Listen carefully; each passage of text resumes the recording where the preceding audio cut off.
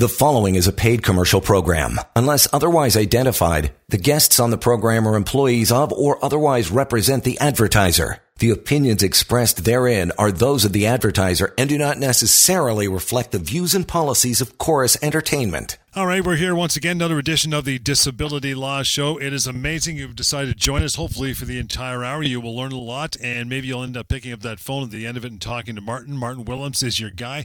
Courtesy Samfiru Tumarkin LLP. Reach out to Martin anytime if you have any questions dealing with that long-term disability insurer. It could be a variety of reasons. Maybe you were denied coverage. Maybe they didn't want to bring you on. Maybe they've asked you to appeal and cut you off, or you've been told you're going to be cut off. There's almost endless reasons why you might be going to somewhat of a verbal battle with your insurance company, but be well armed, and if it gets to the point where you need Martin, you can always reach out through phone. That's 1-855-821-5900, help@disabilityrights.ca. Emails, Martin, are already piling in. We got a big one off the top I know we'll get to very shortly, pal, but you always give us a bit of an opening salvo with something you've been working on. What do you say? Yes, thanks, John. So every week when we have the show, I speak about things that have happened in the past week or things that pop up every now and again, and things do seem to come in waves. And this week, what I'm going to be speaking about is things called notice and proof of claim provisions. So you've probably heard me say this a million times. A policy that you have is a contract. This is the disability policy that I'm speaking of. And every contract policy has rights, obligations, and provisions.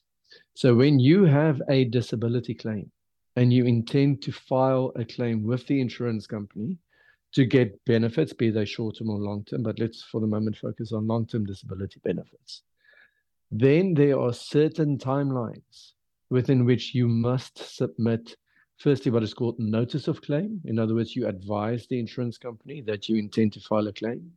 And then proof of claim, which means that you have to submit various documents. And these would be something called a plan sponsor statement, which is a document completed by the employer. Then there is an attending physician statement, which is a document completed by the doctor. And then there is an employee statement, which is the document that you complete detailing your name, date of birth, your disability, what you've been doing, and why it is that you cannot work. So the reason why I'm speaking about this today is these policies, as I said, they've got these provisions.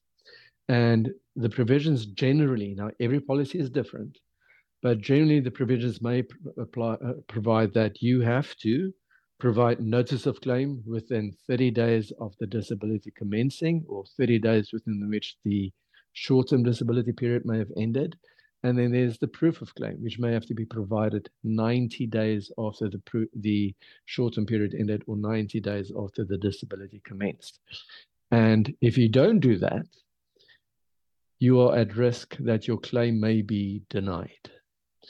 The reason why I'm speaking about this today is I've seen an increase in cases where people contact us and their claims were denied because the insurance company may say, well, you didn't provide notice of claim or proof of claim within the contractual timeline. In other words, within those 30 or 90 days, depending on what the time frame is that is detailed in your policy. Now, there are various ways to approach this. The first thing is we want to know why it is that the person submitted the claim late or provided proof of claim late. And generally, if you think about it, why would anybody do that? Why would they submit the claim late? Is it just because they're not interested in getting financial support while they cannot work? Clearly, it cannot be that. There must be a reason. So for some people, it may be that they didn't know that they had coverage. And there's actually case law, in other words, cases that have gone on and there were legal claims and there were judgments on these, where courts have provided something called relief against forfeiture, which is an equitable principle, which really just means that the courts have listened to the person's circumstances and their explanation as to why the claim was submitted late, and accepted that they're going to relieve the person from forfeiting their benefit, because ultimately there wasn't really any prejudice to the insurance company. Right. And it would be in cases where, I'll use an example, somebody doesn't have great English skills, didn't understand the paperwork that was provided to them, and understood from the employer that they didn't have coverage. And only later on, when they got in touch with a lawyer, did they realize that there was indeed coverage in place. And then they submitted the claim, even 2 years or 3 years after the fact. And those claims were denied by the insurance companies, but ultimately they were accepted to be approved because there was a reasonable explanation as to why the claim was being submitted, and there was no prejudice to the insurance company. So that principle is applied by courts, but we also argue that principle when we get involved in legal claims. And the reason why I'm speaking about that is not just because we've seen an increase in these, but also because when we get involved and we represent clients with respect to their disability claims in a situation where the person was denied because they didn't submit the claim in time or they didn't submit proof of claim in time, I claim that if the claim does end up at that end phase where a judge has to make a decision, which very few of them do, that is what we're going to be asking the judge to do, to allow the person to still have their benefit because the explanation as to why this was done was reasonable. So in the past year, we've had a few cases. I've had a few cases where the person submitted the claim late because they were being paid WorkSafe benefits. And this is something you hear me speak about all the time. Yep. The person was being paid WorkSafe benefits, WCB benefits, did not submit a claim to the insurance company because they didn't think that they should, because their claim was being paid. Their income was being paid by WCB. But when WCB denied the claim, they had no more money. And then the employer said to them, oh, okay, you can apply to LTD now, to the insurance company, which in turn then resulted in the insurance company denying the claim because the claim was not submitted within time. So they use this often because they're relying on the contract. And I understand to some degree why they may do that, but they also have to listen to the person explaining why the claim was submitted late. So it goes back to my earlier comment. Why would anybody submit a claim late if they're entitled to benefits? You're not going to sit there and wait 4 months, a year, 2 years, if you know that you can get your LTD paid. So there generally is a good reason. I've had other cases where the person didn't recognize that they had a disability. And it sounds strange when I say that, really? But it may be neurocognitive disorders where the person is working, they're making mistakes. They think it's maybe just old age related. As the aging process, we know that sometimes we all, I suppose, may start to forget things. But this is so steady and slow that there was a cognitive decline that the person didn't realize as their employment was terminated because they were making mistakes. The employer just thought, well, this person isn't really interested in working again. And then afterwards, a year or two later, as the condition was getting worse, there was a firm diagnosis of a neurocognitive disorder. And then looking back in time, the person realized, really their family members realized, why it is that they were starting to forget things, why it is that they were making mistakes when they were giving awards at work as to what great work they were doing, what a great employee they were. But then suddenly started to make these mistakes, and the employer said, well, we're going to terminate you. Now it all fit. It all made sense. Yeah. But it took a year or 2 or 3 for the person to realize what was happening, for there to be a diagnosis, and then having to go back to the employer, where the employer said, well, you don't have coverage because we terminated you, which makes it more complicated because you have to show that your disability arose while you were working. And in this case, the argument was, well, the person did have it while they were working, and they were terminated because of the disability, because of the mistakes they were making. So, of course, the insurance company denied that claim, saying, number one, you don't have coverage, and number two, you're way too late to submit the claim. And we got involved, and the claim resulted in a significant settlement in favor of the person. Because, you know, these contracts, they're very abstract documents, right? So it's written in a way that everything has to fall within those contracts, but it doesn't recognize real life situations, right? If you have depression and you cannot work, you make a claim, you go off work, the insurance company may pay you. But what I've just explained to you, that there are other conditions like the neurocognitive disorders, like Alzheimer's, like other conditions where the person doesn't know, they don't recognize what's happening, because it's very slow, but it is progressive. These disability policies do not recognize conditions like that or situations like that, because it isn't a one-size-fits-all scenario. And that's where we get involved. And I can tell you this, the clients in those cases were extremely grateful and happy that we were able to assist them, because they were struggling, right? It is a very difficult thing to be dealing with that type of condition, not having a financial benefit coming in. It's very stressful. It leads to mental health disorders as well. And then having to deal with the insurance company with all of that happening, being told that you were submitting the claim too late, they struggle. And I understand why that happens. So if you do have a claim that has been submitted late, and the insurance company says to you in a denial letter, well, we're relying on this contract, you needed to submit it by this date, and you are too late, we are now denying the claim.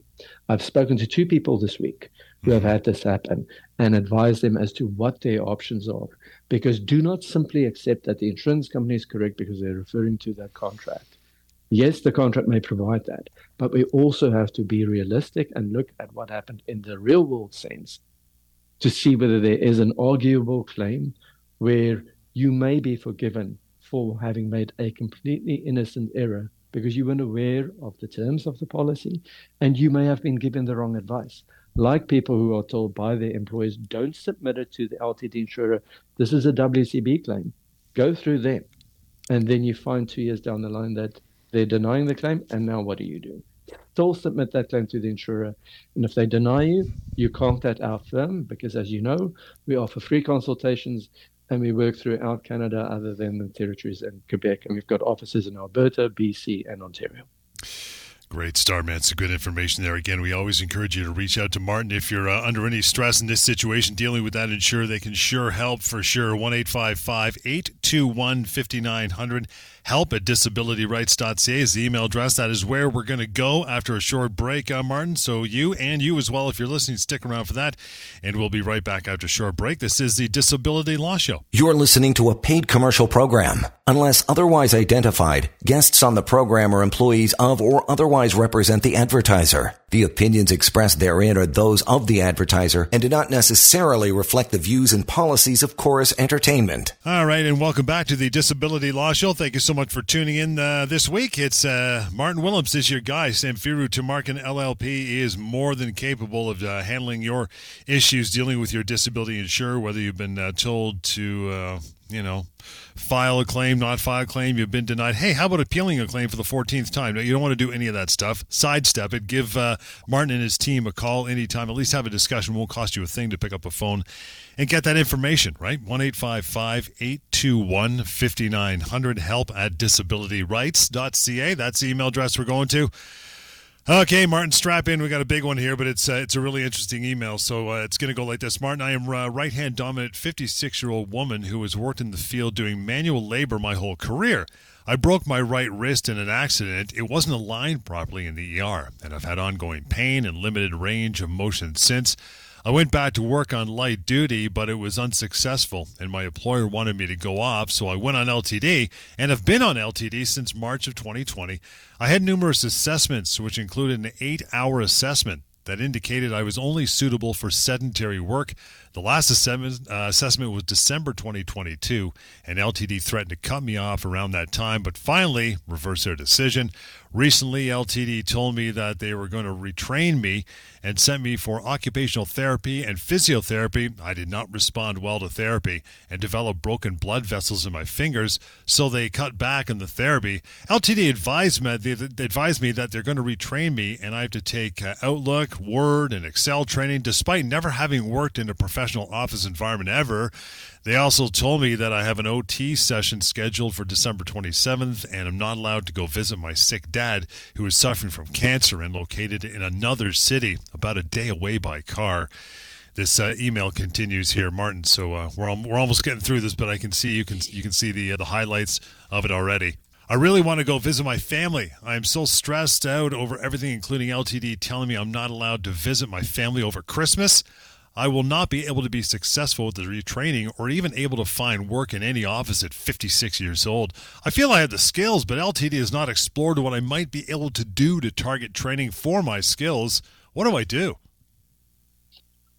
Okay, so there's a lot going on there. Let's try and break it down. Yep. So the first thing is, we know that this lady says she's been on LTD since March of 2020, which tells me if this is a group policy, which I believe it is, and if it is like most group policies, it means that in March of 2022, the insurance company may have approved the claim into what is called the any occupation phase, because generally that phase is 2 years for the own occupation. So at this point, they're accepting that this lady cannot work in another occupation. But clearly, they are extremely motivated and dedicated to try and get her into a position where they can then say, we believe you are now employable in a different capacity other than your own. Now, look at what was happening here. The education training experience, which is the thing, which is the transferable skill sets that she has, that's what insurance companies must look at in order to assess whether she is able to work in another occupation, right? For somebody who has been working in the field, using her words, doing manual labor her whole career, and she's 56 years old. Now she's expected to go work in an office environment, and they're pushing her aggressively so to the point that she had broken blood vessels in her fingers to get to a point where they can say, oh, we're going to step away now because we believe you can now go work in a professional office environment. So this is what it means. When you get to the any occupation phase, which clearly here has happened a year or two ago, the insurance companies then assess, are you able to work in another occupation based on your education, your training, and your experience, and your medical restrictions and limitations to work in another occupation that would pay you roughly the same as your LTD benefit amount. So this is a very difficult situation for her to be in. I would advise definitely for her to go have a discussion with her doctor and get the doctor on board, because I can see this seems to be heading towards a denial. And this thing about them not allowing her to go see her father, who is very ill in another city, I suppose it depends on the actual circumstances here, whether it is, we want you to go on December 27th, but you can then leave on December 28th. Well, they're saying, well, you're going to go regardless. It really depends on the circumstances, but I also think that there should be a human compassionate approach here as well. It's not that she's saying she will not attend. It is that she's asking to go visit her family for Christmas, which is understandable, right? There has to be a reasonable approach in cases like this. They will refer to the policy. I fully get that, but it may not look good on them further down the line if there were to be a legal claim. And this was the approach that was being taken by somebody who clearly participated in a very, very reasonable way with the treatment to the point that she re-injured herself. She's clearly motivated to get better and to try and get back into the workforce. But as she says, she's been working in a manual field all her life, doing physical labor. And now they want to put her in a office environment to earn what? I mean, just doing some Excel and Microsoft courses, that's not going to put her back into a place where they can now say she can work in an office environment. So to me, this is somewhat of an artificial approach. It's an aggressive approach to get her off claim. And I would strongly advise that if this insurance company denies you, which I think, unfortunately, this is where this is headed, and then they're going to offer you the opportunity to appeal, considering these facts, I don't think that's where this should go. So speak with us, and we can assist potentially with a legal claim where you don't have to deal with this, this anymore. You can come to us, and we will deal with the insurance company on your behalf, where you can focus on your treatment and doing what is right for you at your end, where we will deal with the insurance company moving forward, if there were to be a denial. But in the meantime, make sure that you see your doctor on a very regular basis and report to your doctor if there is any worsening in the condition. Because remember, with all of this happening and the stress of having a sick family and not being able to work, if there is a mental health component that has raised its head here as well, make sure that you discuss that with your doctor so that everything is documented.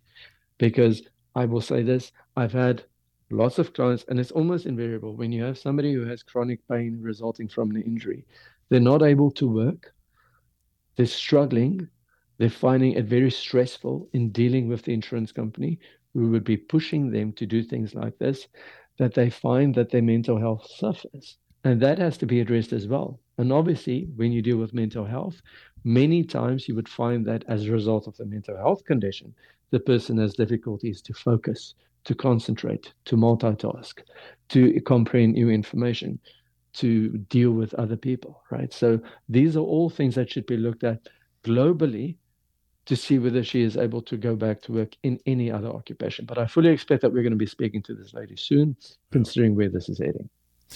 That phone number, by the way, that Martin just mentioned, to reach out on your own, it's 1-855-821-5900. Next email goes, hey, Martin, love the show. Tell me this. My LTD started in October 2020 for chronic anxiety and depression. Prior to that, I was on short-term disability. I'm on prescribed medication, continued to attend therapy sessions, and have had several sessions with psychiatrists. I turned 65 in February of 2024, and I received a letter from my healthcare provider that my LTD ends a day before my birthday. They will continue to pay my monthly LTD payments until that day. After that, I will not have any income. I want to understand where I stand from an employment and health coverage perspective. I believe I'm still an employee of the organization that I work for, and my healthcare coverage ends when I reach age 65. There's an option to privately pay for continued coverage. My spouse retired earlier this year, so we will have no coverage after this date. I'm not ready to return to work due to my illness, and I'm not ready to retire due to outstanding financial commitments. Could you please explain to me what my options might be? Okay, well, this is an interesting situation, and I would say it's a hybrid situation between long-term disability and employment matters. So, as you know, at our firm, we're fortunate in that sense because we handle long-term disability, short-term critical illness, and life insurance cases. And we also have an employment team. So with respect to the employment question, I advise that you contact our intake team and they can put you in touch with one of the employment lawyers to explore what options you have with respect to your employment. Because if you still are job attached, and it sounds like you are, come February 2024, when the LTD benefits end, you may want to explore where do things go in terms of the employment aspect. With respect to the rest of it, most LTD policies, the vast majority of them, provide that benefits end at the age of 65. Some may provide that benefits end at the age of 60. So do your due diligence, have a review of the policy, and do see if it ends at the age of 65. I fully expect that it does because the insurance company is also advising that it would. There's a question related to healthcare coverage, which would be your extended health. And I was going to say, when we started reading this, look at the policy, whether there is a provision that allows you to request a conversion where you can then convert your group coverage into individual coverage, where you have your own private policy, which you have to pay premiums for with respect to your ongoing extended health and dental coverage. So it sounds like that is what is available under this policy. Do review it and apply for it within the specific timelines that they do provide in the policy. Unfortunately, I do think that benefits are going to be ending at the age of 65. Consider one thing that you could have done here is potentially apply for CPP disability benefits prior to the age of 65 to see if there is something that would be payable there. Then, of course, when you get to 65, I think you can also access a regular CPP. But if the benefits do end if the policy provides that LTD benefits end at the age of 65, there will be no more benefits with respect to LTD under this policy. But with respect to the rest, the employment issue, as I said, do contact our team so that they can put you in touch with one of our employment lawyers. And that number to do so, as Martin said, it's the 1-2 punch, having employment and disability right next door, because often they go hand in hand. Here's a perfect example laid out of just that. 1-855-821-5900. Martin, my insurance provider is requesting me to apply for Canadian Disability Pension. Why do they want this, and can they force me to do so? So you know what? We speak about this regularly, and the fact that these questions come up, I do find it a good thing, because then we can speak about it without somebody saying, why do you speak about the same thing all the time? So this is a question that comes up a lot. Insurance policies do provide that, and I'm speaking about group policies in specific, that the insurance company can deduct certain things that are called offsets. And that would be income that you would be eligible for from other sources if it is due to the same disability. It really depends on the language of each policy, as it is, not all of them are the same. But in a general sense, almost all group policies do provide that if you are eligible for CPP disability benefits, that you should apply because the insurance company is allowed to deduct it under the terms of that policy. Some policies may also provide that if you do not apply, that the insurance company can estimate the amount and deduct it in any event. Yeah. So you want to have a look at what your policy provides for. Ask the insurance company to provide you with the offset provisions.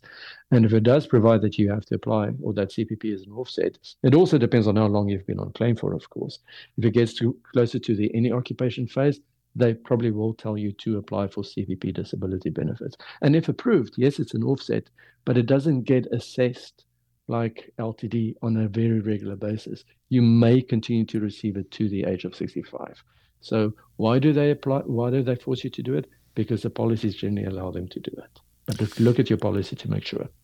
You got it. With that, we'll get into a short break here. Many more emails to get through, and we'll endeavor to get to as much as we can over the next few minutes of the show. In the meantime, send one along. If it doesn't appear today or tonight's show, it'll appear on a future one, help@disabilityrights.ca. And the phone number to reach Martin and his crew, 1-855-821-5900. This is the Disability Law Show. Hang in. We're coming right back. You're listening to a paid commercial program. Unless otherwise identified, guests on the program are employees of or otherwise represent the advertiser. The opinions expressed therein are those of the advertiser and do not necessarily reflect the views and policies of Chorus Entertainment. And we are back. Disability Law Show. Martin Willems, always the one here giving you the information. And reach out to Martin as well after the show anytime, 1-855-821-5900. We can email. There's also the option of mydisabilityquestions.com. The beauty of that website, it's free and anonymous, of course, but you can ask your questions, and you can even search to see if a similar question has come up. That's the way the algorithm works. Again, mydisabilityquestions.com.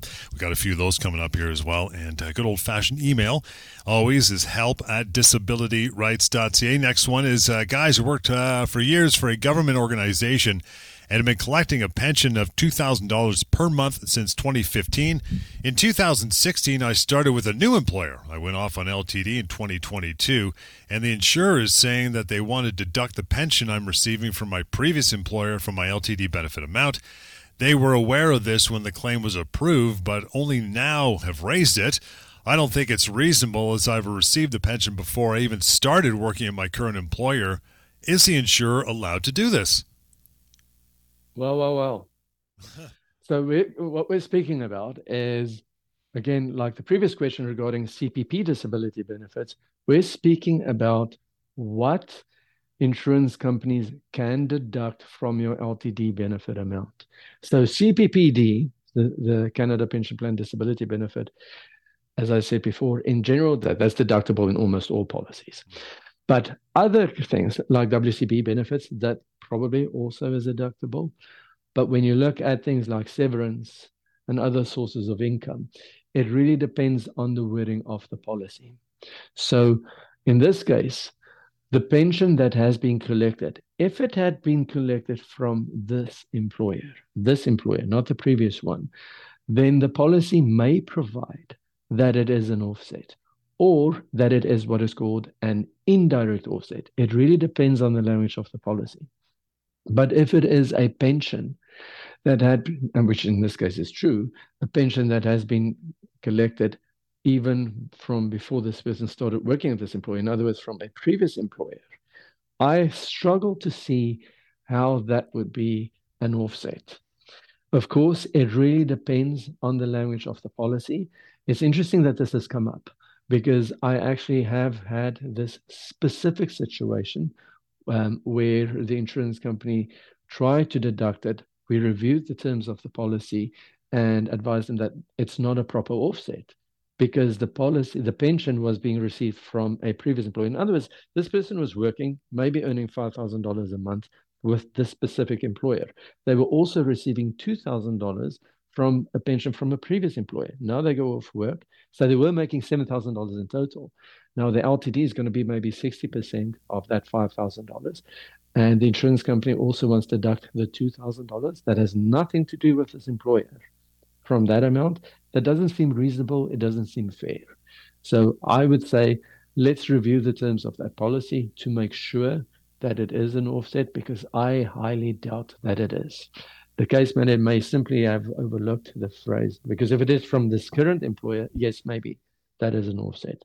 But from a previous employer, I would have difficulty with that. So I would want to look at the policy, is the point. Again, that email address that we're going to every show is help@disabilityrights.ca. A short one here, but interesting. My insurers require me to apply for CPP disability. Here we go again. Will my income be lowered because it's taxable income? You know, this over the years, I have spoken to so many people who are so upset about this, and I understand why.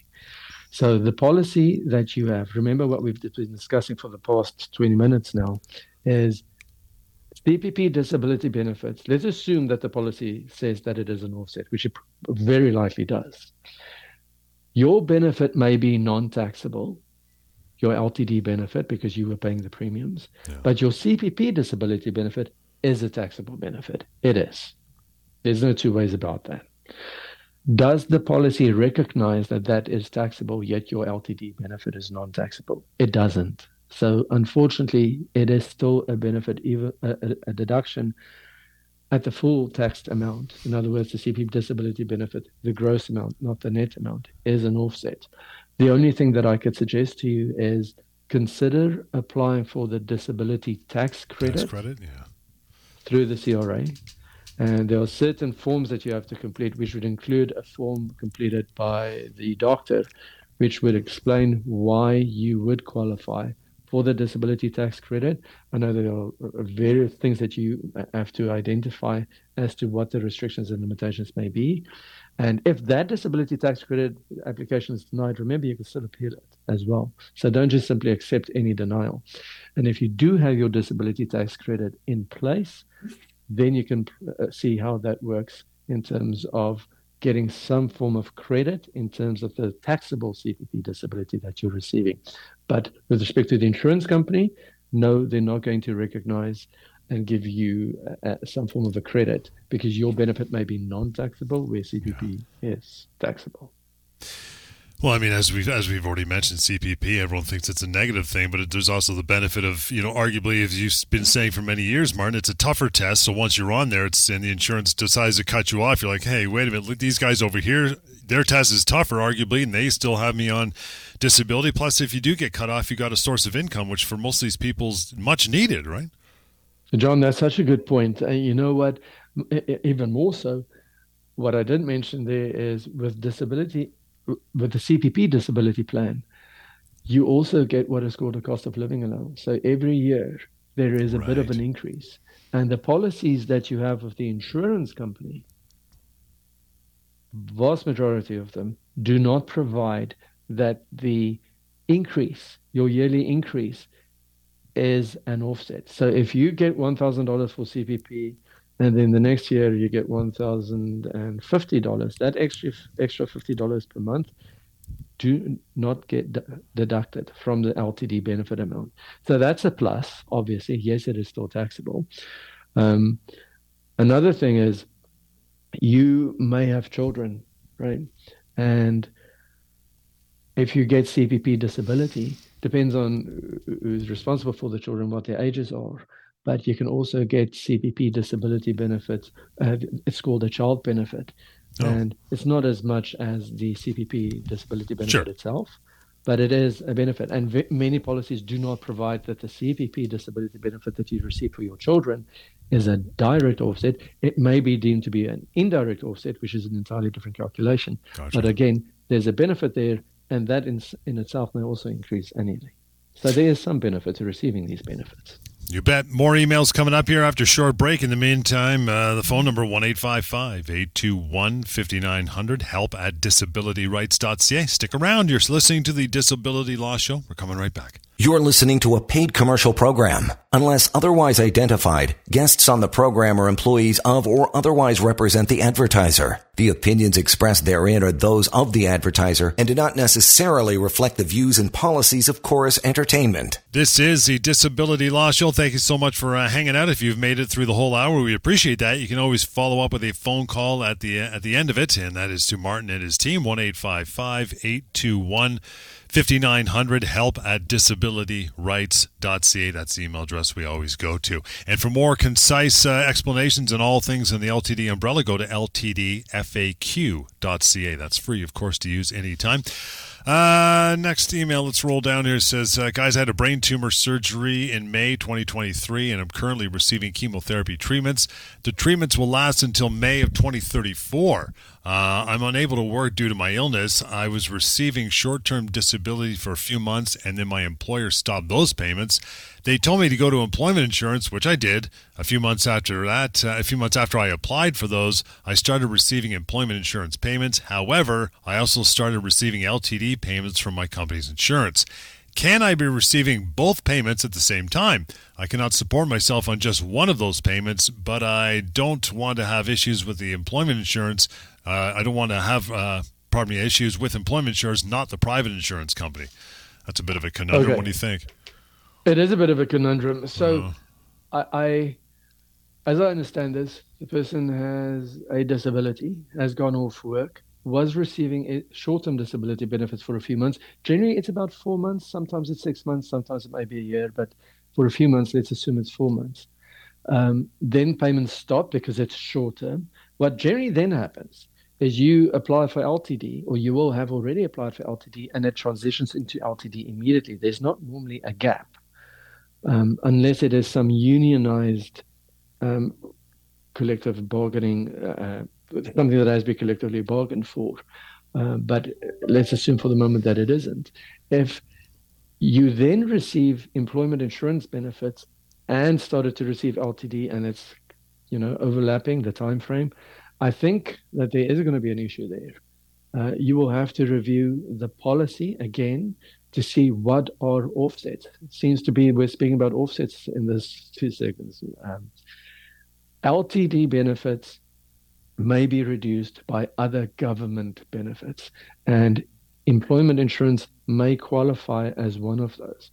On the other end, Service Canada, I'm not sure how they will deal with this because we don't handle employment insurance claims, but they may not have approved the claim had they known that you are receiving long-term disability benefits in addition to what they're now paying you. So, I don't want to tell you what to do, but it may make sense to approach Service Canada and just tell them, because you don't want to be in a position where you continue to receive this, they find out about this later, and then say, we want all our money back, and you've already spent it, and now you're not in a position to pay it back. So it probably makes sense, number one, to review the LTD policy to see if EI benefits are deductible.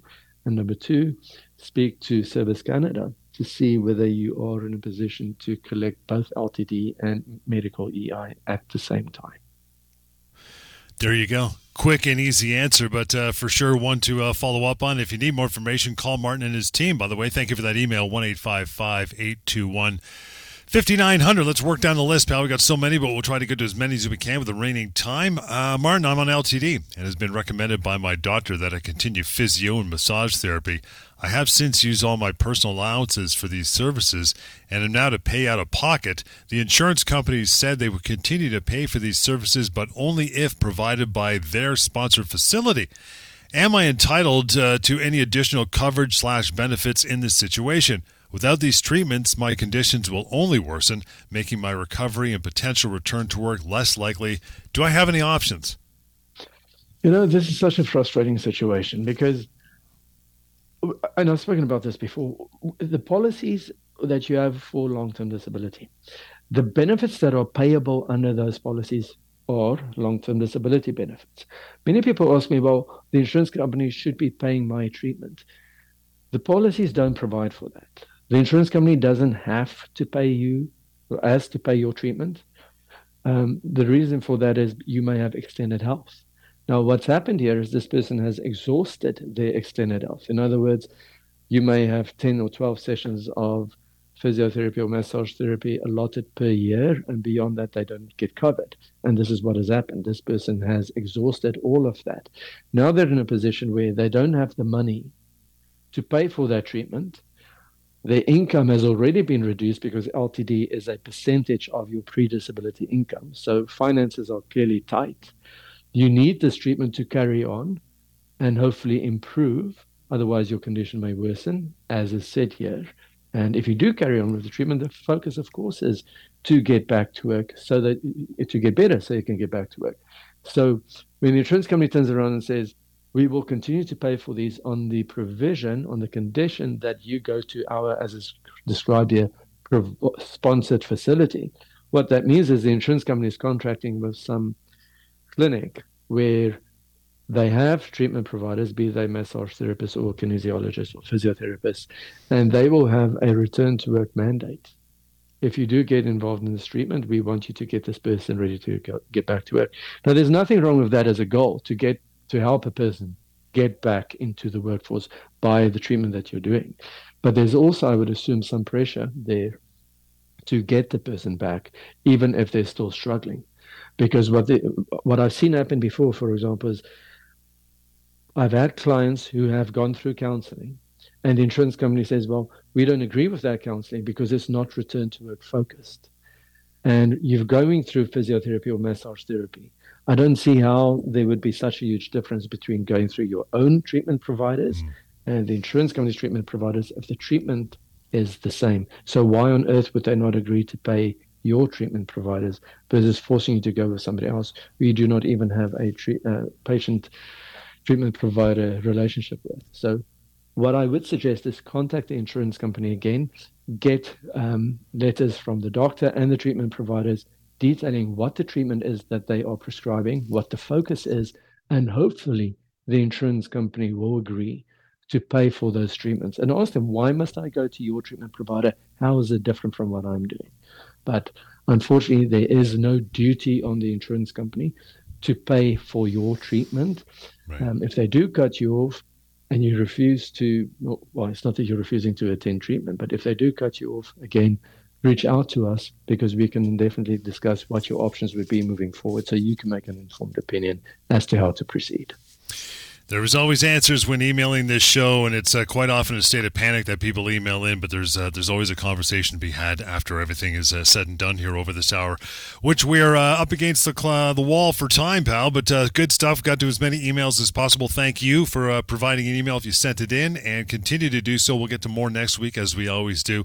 And in the meantime, here is the address we always work with as well, help@disabilityrights.ca. Phone number to reach Martin directly and his team, 1-855-821-5900. Don't be bashful to pick up a phone. A conversation's private. It's going to cost you nothing just to get some information. 1-855-821-5900. And for any other questions on your tablet, your phone, your desktop, whatever, you can go to mydisabilityquestions.com and ask them there. They will get answered. Thanks so much for tuning in and contributing as well. And we'll catch you next time right here on the Disability Law Show. The preceding was a paid commercial program. Unless otherwise identified, the guests on the program are employees of or otherwise represent the advertiser. The opinions expressed therein are those of the advertiser and do not necessarily reflect the views and policies of Chorus Entertainment.